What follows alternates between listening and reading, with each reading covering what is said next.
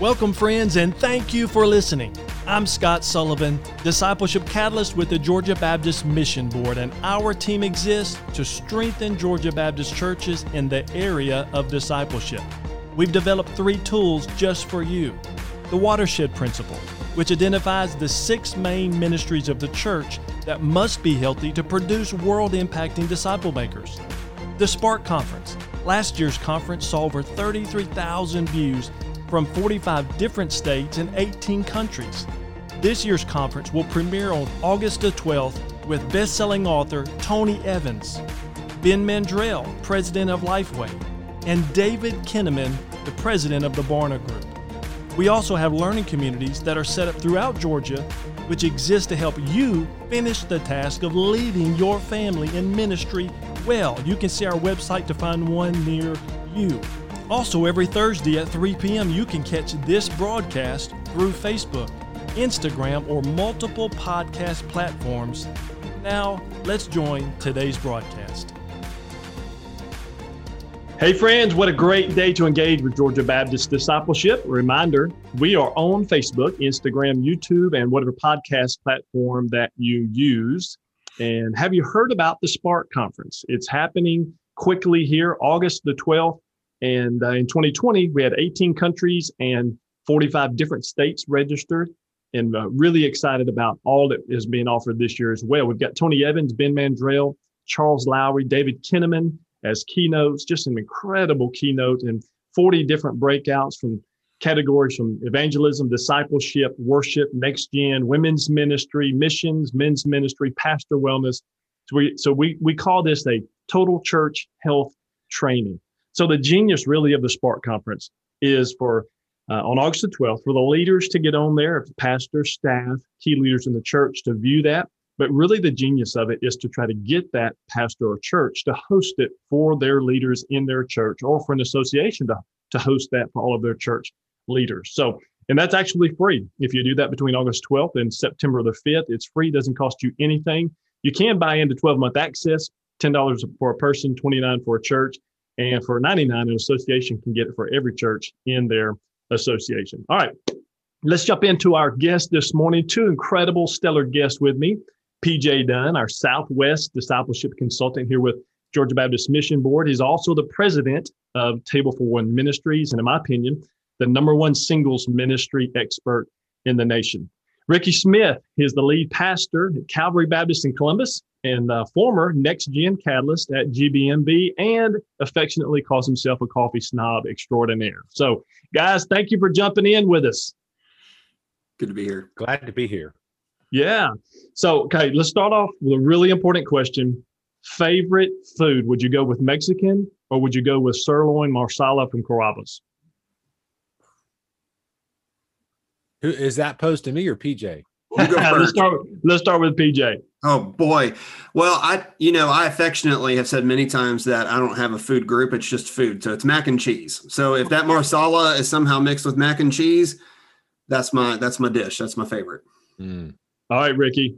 That's a hard one, because I have oftentimes said my favorite restaurant dish is sirloin marsala with a side of fettuccine Alfredo at Carrabba's. So I mean, how did I even know that? Like, it's just an accident that I threw that out. I know, but I will say I could eat Mexican like 7 times a day.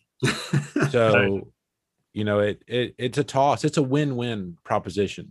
Yeah, I think there'll be Mexican food in heaven. Hey, let's jump in here, because we got a lot of stuff to talk about. And Levi Skipper, our church strengthening strategist, has led our church strengthening team and some trusted pastors to look at some key areas of high attendance in the local church. And we call them the waves of attendance boost. And so we're creating a resource called Ride the Waves resource that's going to help the pastor, the leaders, think through those 3 main waves, which is typically around August, back to school, January, coming out of Christmas, moving into the new school year, and then Easter, of how you can maximize that time and really do that well.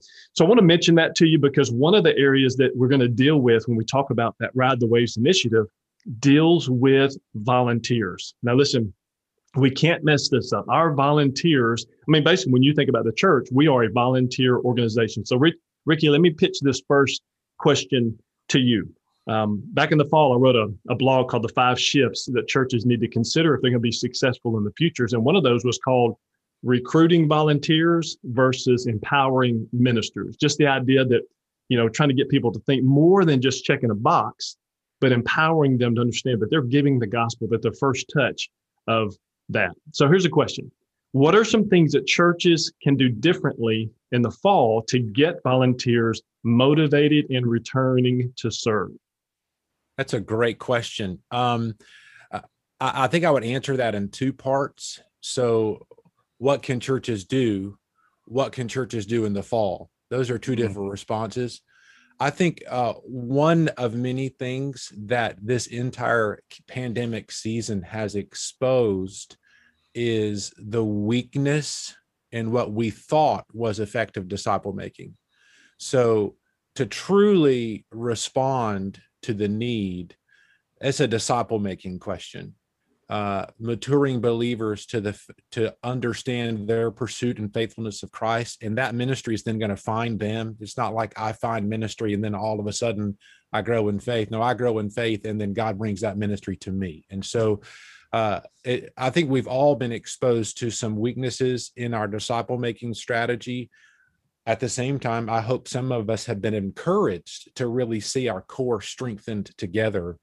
So I would think the long play answer is going to be a disciple making response. The short term answer in how we respond to August, Scott and PJ, I don't have data to reinforce or validate this. This is nothing but a gut check feeling of how we're leading our team.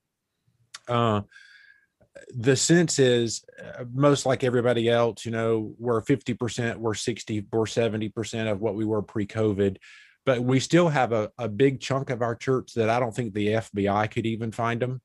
And so the question is, are they going to come back? Well, my gut is we're going to see a resurge of our people by the 2nd or 3rd week in August from those that are sensing that the rearview mirror of COVID is in place.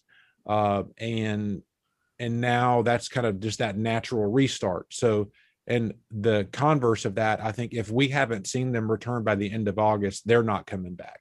So, we are essentially treating our relaunch of August as if we are a church plant, but replanting ourselves in terms of how we communicate and cast a vision internally to our church. I think the challenge of any leader, however, is having the foresight to say, I can't wait until August to recruit the volunteers that I need for what I expect to be present. So, we're being very intentional about our volunteer recruitment, our retraining of people, and even reevaluating some systems that I would like to say that as a church, our infrastructure was very system integrated and pretty robust, but even a lot of those systems were broken because the people weren't present or we didn't have enough people to do them. So we're having to reassess and even rebuild some of our internal systems and automations that we had in place. So I can drill down to any of that further if you'd like, if there's some follow-up questions. That's really good. And PJ, I want to get your thoughts on this, but Ricky, your comment reminded me of a quote from Warren Buffett that said, when the tide goes out, we see who's been skinny dipping. It's just the idea that when things get tough, we get to see those who are really committed and those who weren't. It's kind of that test of where we genuinely were with our faith.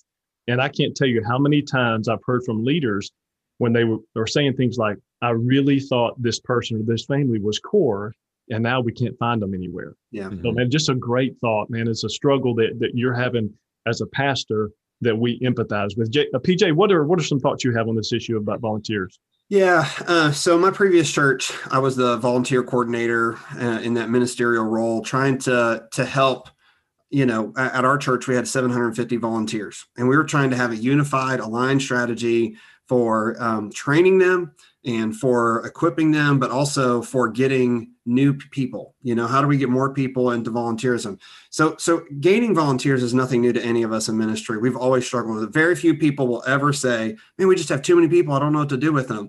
And I know in my time serving as a singles pastor, when I had too many people to serve, I just made up a title and then they were serving. And then they invited people to serve. There's never enough roles there. But coming out of the pandemic, as we're looking towards the fall, it really is it's a different air. And in this consultant role, we get to talk with a lot of churches, and on our discipleship team, we meet weekly and we say, this is what I'm hearing from this church or this church. So this is really, kind of a response from Georgia. So I just wanted to talk about 3 things that we're hearing about volunteers heading into the fall. And so, the first one is that volunteers are just slow to return to serve. So if they're slow to come back to church, they're even slower about volunteering to come back to church. And then on top of that, they don't want a commitment. We all got hurt by making commitments last year. Amen. And we thought that we were going to do Spark in person at one point last year, and God had other plans. And so after you get hit in the wall so many times with making a plan, you just say, well, I'm not going to make a plan anymore. And so when it comes to volunteering, volunteers don't want to say, I'm going to be here till Jesus returns. And we can unpack that a little bit more in this broadcast, but I think they're really hesitant to commit to every week. When we used to be able to get that Sunday school teacher every single week, they're like, maybe I'm an every other week person. They're really timid about going all in on that. The second thing is that volunteers are just critically low levels in age graded areas. Our age graded areas on Wednesday night, Sunday morning, Sunday night programming, going to camp, all those things. We are just hearing across the board saying we just don't have enough volunteers, to the point where we don't know if we can even open the preschool hall on Sunday morning. And how do we deal with that? And how do we be guest friendly when we can't even, get what we thought we took for granted, that this would always happen on Sunday mornings, and now it doesn't happen anymore. And third is just that churches are evaluating program sustainability based on that shortage. If I don't have the volunteers, I don't know if I can do it. But we feel like we're called to it. So if we have this mission and vision that says, God has called us to this, but we don't have the people to fund it, it's not always just a money resource. Ricky, I'm sure your church, I feel like you said this to me too, but several churches had increases in giving because we had decreases in spending. So people aren't saying we don't have a money resource right now. They're saying that we don't have the people resource, and the people resource is turning to be harder than that. So Ricky, I want to know more from you. You have a great way of kind of breaking these things down. So, tell us a little bit about, how you evaluate program sustainability based on volunteers. That's a great question. I think for us, it started with just being very honest with our congregation and very publicly vocal with them, not in a that can quickly be oftentimes perceived in a condescending way. It wasn't. We tried to make sure we verbalized things in a very positive way. But as we were opening back up, we just were very clear to say, hey, we all know what we desire, but we are only going to do what we can sustain and what we can and we can staff it. It's a good word. With excellence. And so I just said, hey, we will go back 100% in every area as long as you are coming with us. But we are not going to put that pressure on our staff because we are already stretched to the max. Mm-hmm. So our priority in doing that was at the lowest age level. So we started with heavy emphasis on staffing our preschool and children's environments. Now, even that, PJ, to your question directly, we don't yet have the number of volunteers that we had, but at the same time, thankfully, the gradual increase of numbers of participants didn't require as much of a staff. Our pre-COVID, our typical Kids World volunteer required about 100 people on a Sunday morning. Well, we didn't need that many staff, but we still had to make sure we did it with excellence. And so that was our emphasis, and that was done by casting the wide net. But I think the danger that some leaders may feel when we feel stress and panic, we forget some of the basics of recruitment. We all, I hope, have learned the best way to recruit a volunteer is eye to eye, face to face. And so while we communicate the need at large, it was going back to our previous volunteers face to face, recruiting new ones face to face, and just slowly but surely starting to rebuild that system and infrastructure. So, well, and what you're saying, Ricky, is I can't send an email out to everybody and it just fix itself. Are you saying it takes a little bit more than that? Yeah, that is not going to happen. That is correct. So I think furthermore to your direct question though, PJ, we certainly adjusted some of our programming. For example, our midweek Kids World, we went full back in person on Sunday morning, but we did not have the volunteer staff to go full back in person midweek. So keeping with what I told the church family, okay, that's going to stay virtual and until we're able to staff it. Now our plan is in August, that's going to all be back full in person as our normal schedule and be able to be fully staffed. But we went through a phased approach. As the staff went in, it was, hey, we're gonna cluster our aging differently to staff it well. And then as the numbers increased or as the staff increased proportionately of volunteers, then we began to break out those age. But for us, we were not going to compromise the quality and our standards of expectations just because we didn't have the people. We were going to scale our content delivery in proportion to the volunteers that we had and then adjust accordingly. That is so good, Ricky. Let me drag a highlighter over something you just said, because I think the comment you just made is one of the best statements that I've heard during the pandemic, when you said, we are willing to go back as fully as we can, as long as you as church members are willing to journey with us. Man, because that gives vision to where you're going, which is what people are looking for. They need somebody a leader to lead here, give us a plan for where we're going, but it requires buy-in from the church member. Gracious, I hope that those who are viewing, you're putting this down, writing that on in your notes. That's a great comment. Now, Ricky, here's another question that I've got for you.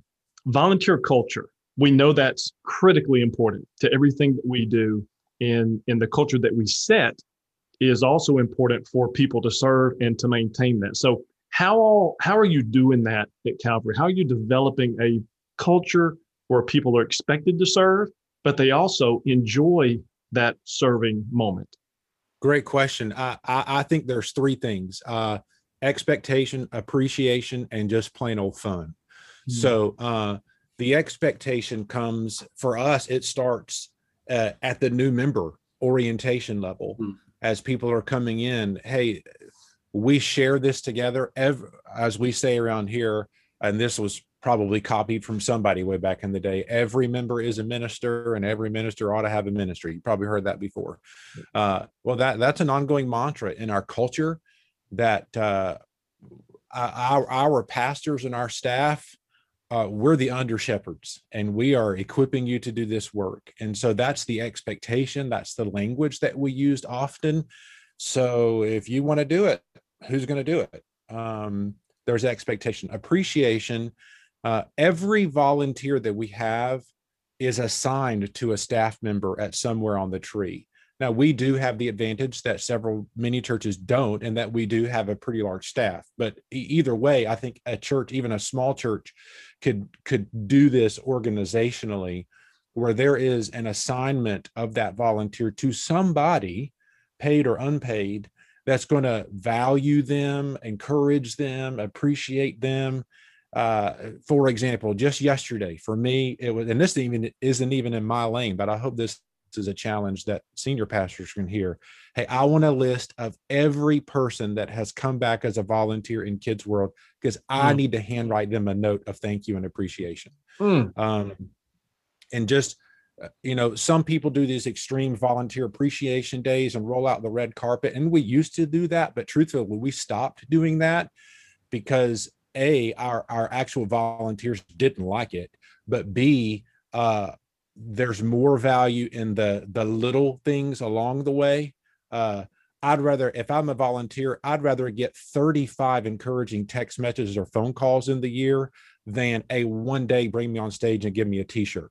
So just that culture of appreciation, but then just doing anything that we can do to make it fun. And, if that is our youth pastor putting on a Macho Man Savage costume and passing out Slim Jims or whatever we got to do, to have a culture of we're going to have fun around here, and it's not always, sucking prune juice and eating lemons. Let's have some fun.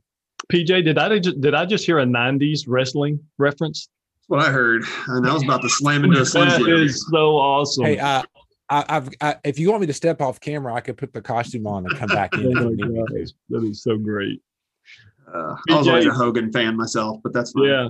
Hey, PJ, let me pitch something to you here just for a second, because we know that 89% of our churches run less than 200 people in their church, and maybe greater number now since the pandemic. Yeah. So think with me from the smaller church perspective, because where I am, where I was in Halton, which is actually where I am in this office right now, for my friend Gavin Spinney, the pastor, let me use that while I'm passing through. And then where Ricky is now is a little bit larger church, but I know we're going to get a question about what about the smaller church? Yep. The pastor can't oversee all of these different ministries, all of these, kind of things. Give me some nuggets for that smaller church to think about, who's saying, okay, I know we got to have volunteers. Yep. I know we need to do that well. How can I possibly do that and then take care of all the other needs that I do as a pastor? Yeah. So I'm going to name call people. All right. I know we're not supposed to get super specific, but I'm going for it. All right. So Clay Cloud is down at Hopeville Baptist Church, and Hopeville Baptist Church is about the biggest thing in town in Hopeville. That's how they would describe it. And so he calls me and says, and we're just really struggling with our volunteers. We're in about 110. We're, under that right now post COVID, but we're really kind of, seeing some good things. What do I do? I said, man, I'd love to talk to you. Who do you have that can be a point person for that? So he grabs his chairman of the deacons, and we go and we have breakfast in town over at the gas station. We're having breakfast and we're talking, and we go through the whole thing, right? How do you appreciate? How do you celebrate? And how do you train?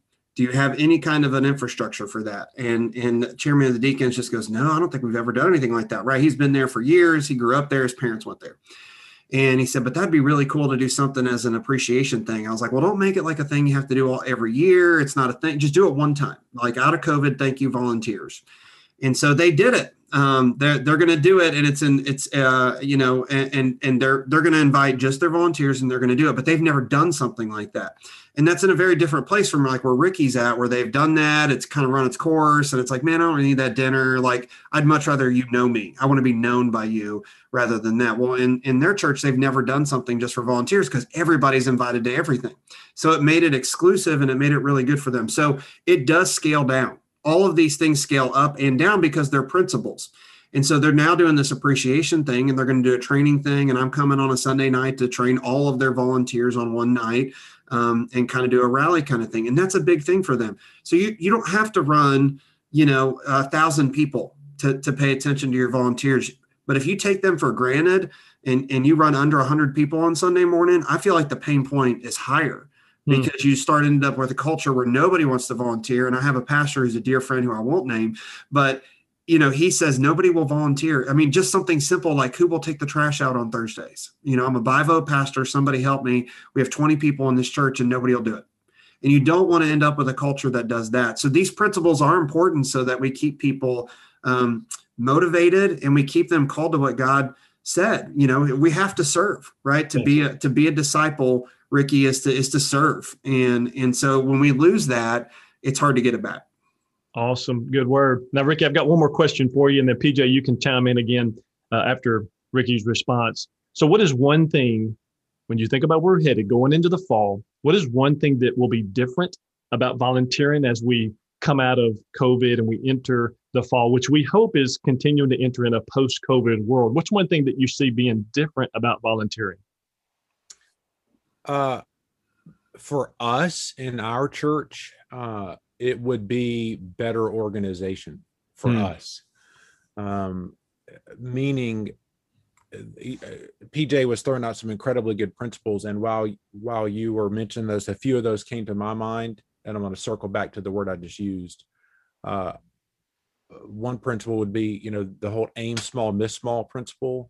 A lot of times, if I'm at a smaller church, I immediately compare myself to a larger church and have in the back of my mind, I have to recreate everything that they're doing in order to compete. Well, can we just get over this competition mentality and realize we're all advancing the kingdom? Good And word. you can't do everything. So what can you do and do it really, really well?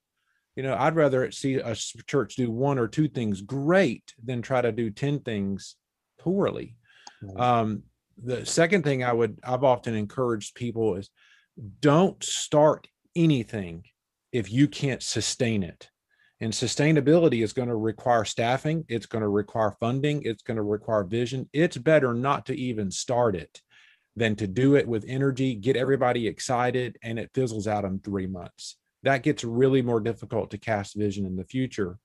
But coming back to your question to me directly in my response for organization, was it Maxwell who said initially, like every organization is functioning exactly how it is structured to function? True. So if I'm realizing, we are all realizing that I think the backbone or infrastructure of church organization, even as it relates to our volunteers, needs to look different. Some specific ways for us, like we're even reorganizing how our discipleship groups are structured to make some assimilation bridges to our first-time guests to draw them in.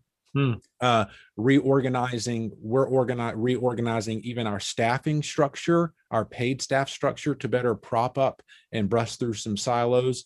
But as it relates to volunteer, some of our organization that can be better to communicate better, to equip and train people better, but also to validate PJ's points, to reduce the frequency that they're needed. I think there's been several folks. An example would be an usher. This gentleman has been an usher for 30 something years. And this was his opportunity to, in love, say, I think I need a break. Well, you know what? I think you've earned a break, but shame on us for ever putting you in that position where you were expected to do something every week for 30 years. Wow. So we don't have that all figured out, but we're honest with ourselves enough to realize we're not like going to rebuild the whole engine, but what are some small organizational changes that we can make in communication, in accountability, in training, and in frequency? Yeah, good word. PJ? Yeah, I'm kind of tired of people telling me that they have to leave church to get a break. And so, when Miss Betty's been serving as a greeter for 30 years at her church, and she feels release when she goes to a new church because she doesn't have to do that every Sunday, what she's communicating to you is that she was overworked. And so one thing I would desire for everybody listening to the broadcast and what we would share in our circle of friends, we just need to have end dates on serving. We can't just keep saying serve till Jesus returns. These open-ended statements of serving may have worked in the past. I'm not sure if they ever really did. I just think they all have a shelf life. But I have seen fruit when we say, can you just serve this fall with me? And then we'll talk about it in January. Like that we're scared that we're going to lose people, right? It's the how do you catch a monkey principle. Well, if I catch him and he can't let go of the fruit in the cage, then he'll never run away. And then I'll have the monkey. But when we do that, we don't really get what we want, right? We just get somebody that's held in captivity and they're doing that same thing over and over again in first grade. And we're happy that it's staffed, but they're not happy. And so we need to give them the freedom to move to the second grade class, to take a semester off. Hey, my kid's in softball and I really can't do the fall this year, but I can do spring. And so what you get right now when you say, will you serve till Jesus returns, is people won't say anything. And then they don't serve at all. So just give some terms on volunteering. And I think we'll see increased volunteerism in our churches. Sounds great. And as we close our time out here together, just had a thought. Perhaps the most important question that our church can relate to volunteers just may be, do we want people to experience our church or experience Jesus through you in our church? Because the reality is when people are serving, they can many times be the first touch with people's lives as we come to see them know the Lord and then walk as a disciple. And that thing that you elevate is going to be what you replicate. So make sure that from the stage, in your leadership meetings, in your promotional materials, materials, that you lift up Jesus above all else, but that you also let people know that a priority in this church, to be a member of this church, to be a biblical church member, is to serve. And you are gifted to do that. Your committees, your programs, your powerful stage presence, your personality, your oratory prowess, your catchy vision statements, wearing your 1989 Michael Jordan high tops, your stirring infographics, all of those are great, but they're not going to transform. Only a relationship with Jesus is going to do that. And helping our church members and volunteers understand that they are many times that first touch of helping people become a person who knows Jesus as Savior and walk as a disciple. When they know that's why they're serving, man, they'll serve with better integrity and better passion. PJ, you have any books that you would recommend on this topic of volunteers? Yeah, we always like passing out books, right? So Volunteer Church is a great book, and Volunteer Effect is a great book that you can go download, read on your e-reader and all those kind of things. But you're never going to change your culture of volunteerism unless you invest in it, just like so many things we talk about. So picking up a book, but don't just read it yourself, right? Grab a volunteer, grab a friend, grab a deacon and say, would you read this book with me? I'd love to see what you get out of it too. Sounds awesome. Ricky Smith, thank you for joining us today. And I thought you were awesome before you came on here, but I just have to tell you, friend, my appreciation for who you are, for what you were doing at the convention before I even got here, what you're doing as a pastor has just gone through the roof. Man, your wisdom, those nuggets of things that you're doing well, and appreciation for the people that serve in your church. Man, I'm just grateful for you for being a part of Georgia Baptist Convention. And Dr. PJ Dunn, thank you for producing for us today and for being a guest. And friends, we want to thank you for engaging with Georgia Baptist Discipleship. And I pray today's broadcast will help you leverage influence with volunteers as we seek to make world-impacting disciple makers. Thanks for listening to Georgia Baptist Discipleship Podcast. And we want to give you a gift, the 5 discipleship shifts most churches need to make to produce world-impacting disciple makers. You can get this by going to ministryboom.com/5discipleshipshifts.com. That's ministryboom.com/5discipleshipshifts.com. This 5-page PDF is a discipleship alignment checklist that may surprise you. It will help you learn why programs are killing your discipleship, the number one default worker strategy that keeps churches from empowering their ministries. Learn the OGV factor and how it can revolutionize discipleship, attendance, and evangelism in your church. Again, go to ministryboom.com/5discipleshipshifts.com. The Georgia Baptist Mission Board is able to provide resources like this because of gifts from Georgia Baptist to the Cooperative Program. For more information on this broadcast and a customized discipleship plan for your church, visit gabaptist.org/discipleship. And by the way, if you found this content helpful, we sure hope you'll share it with a friend. And thanks so much for partnering with us to make world-impacting disciple makers.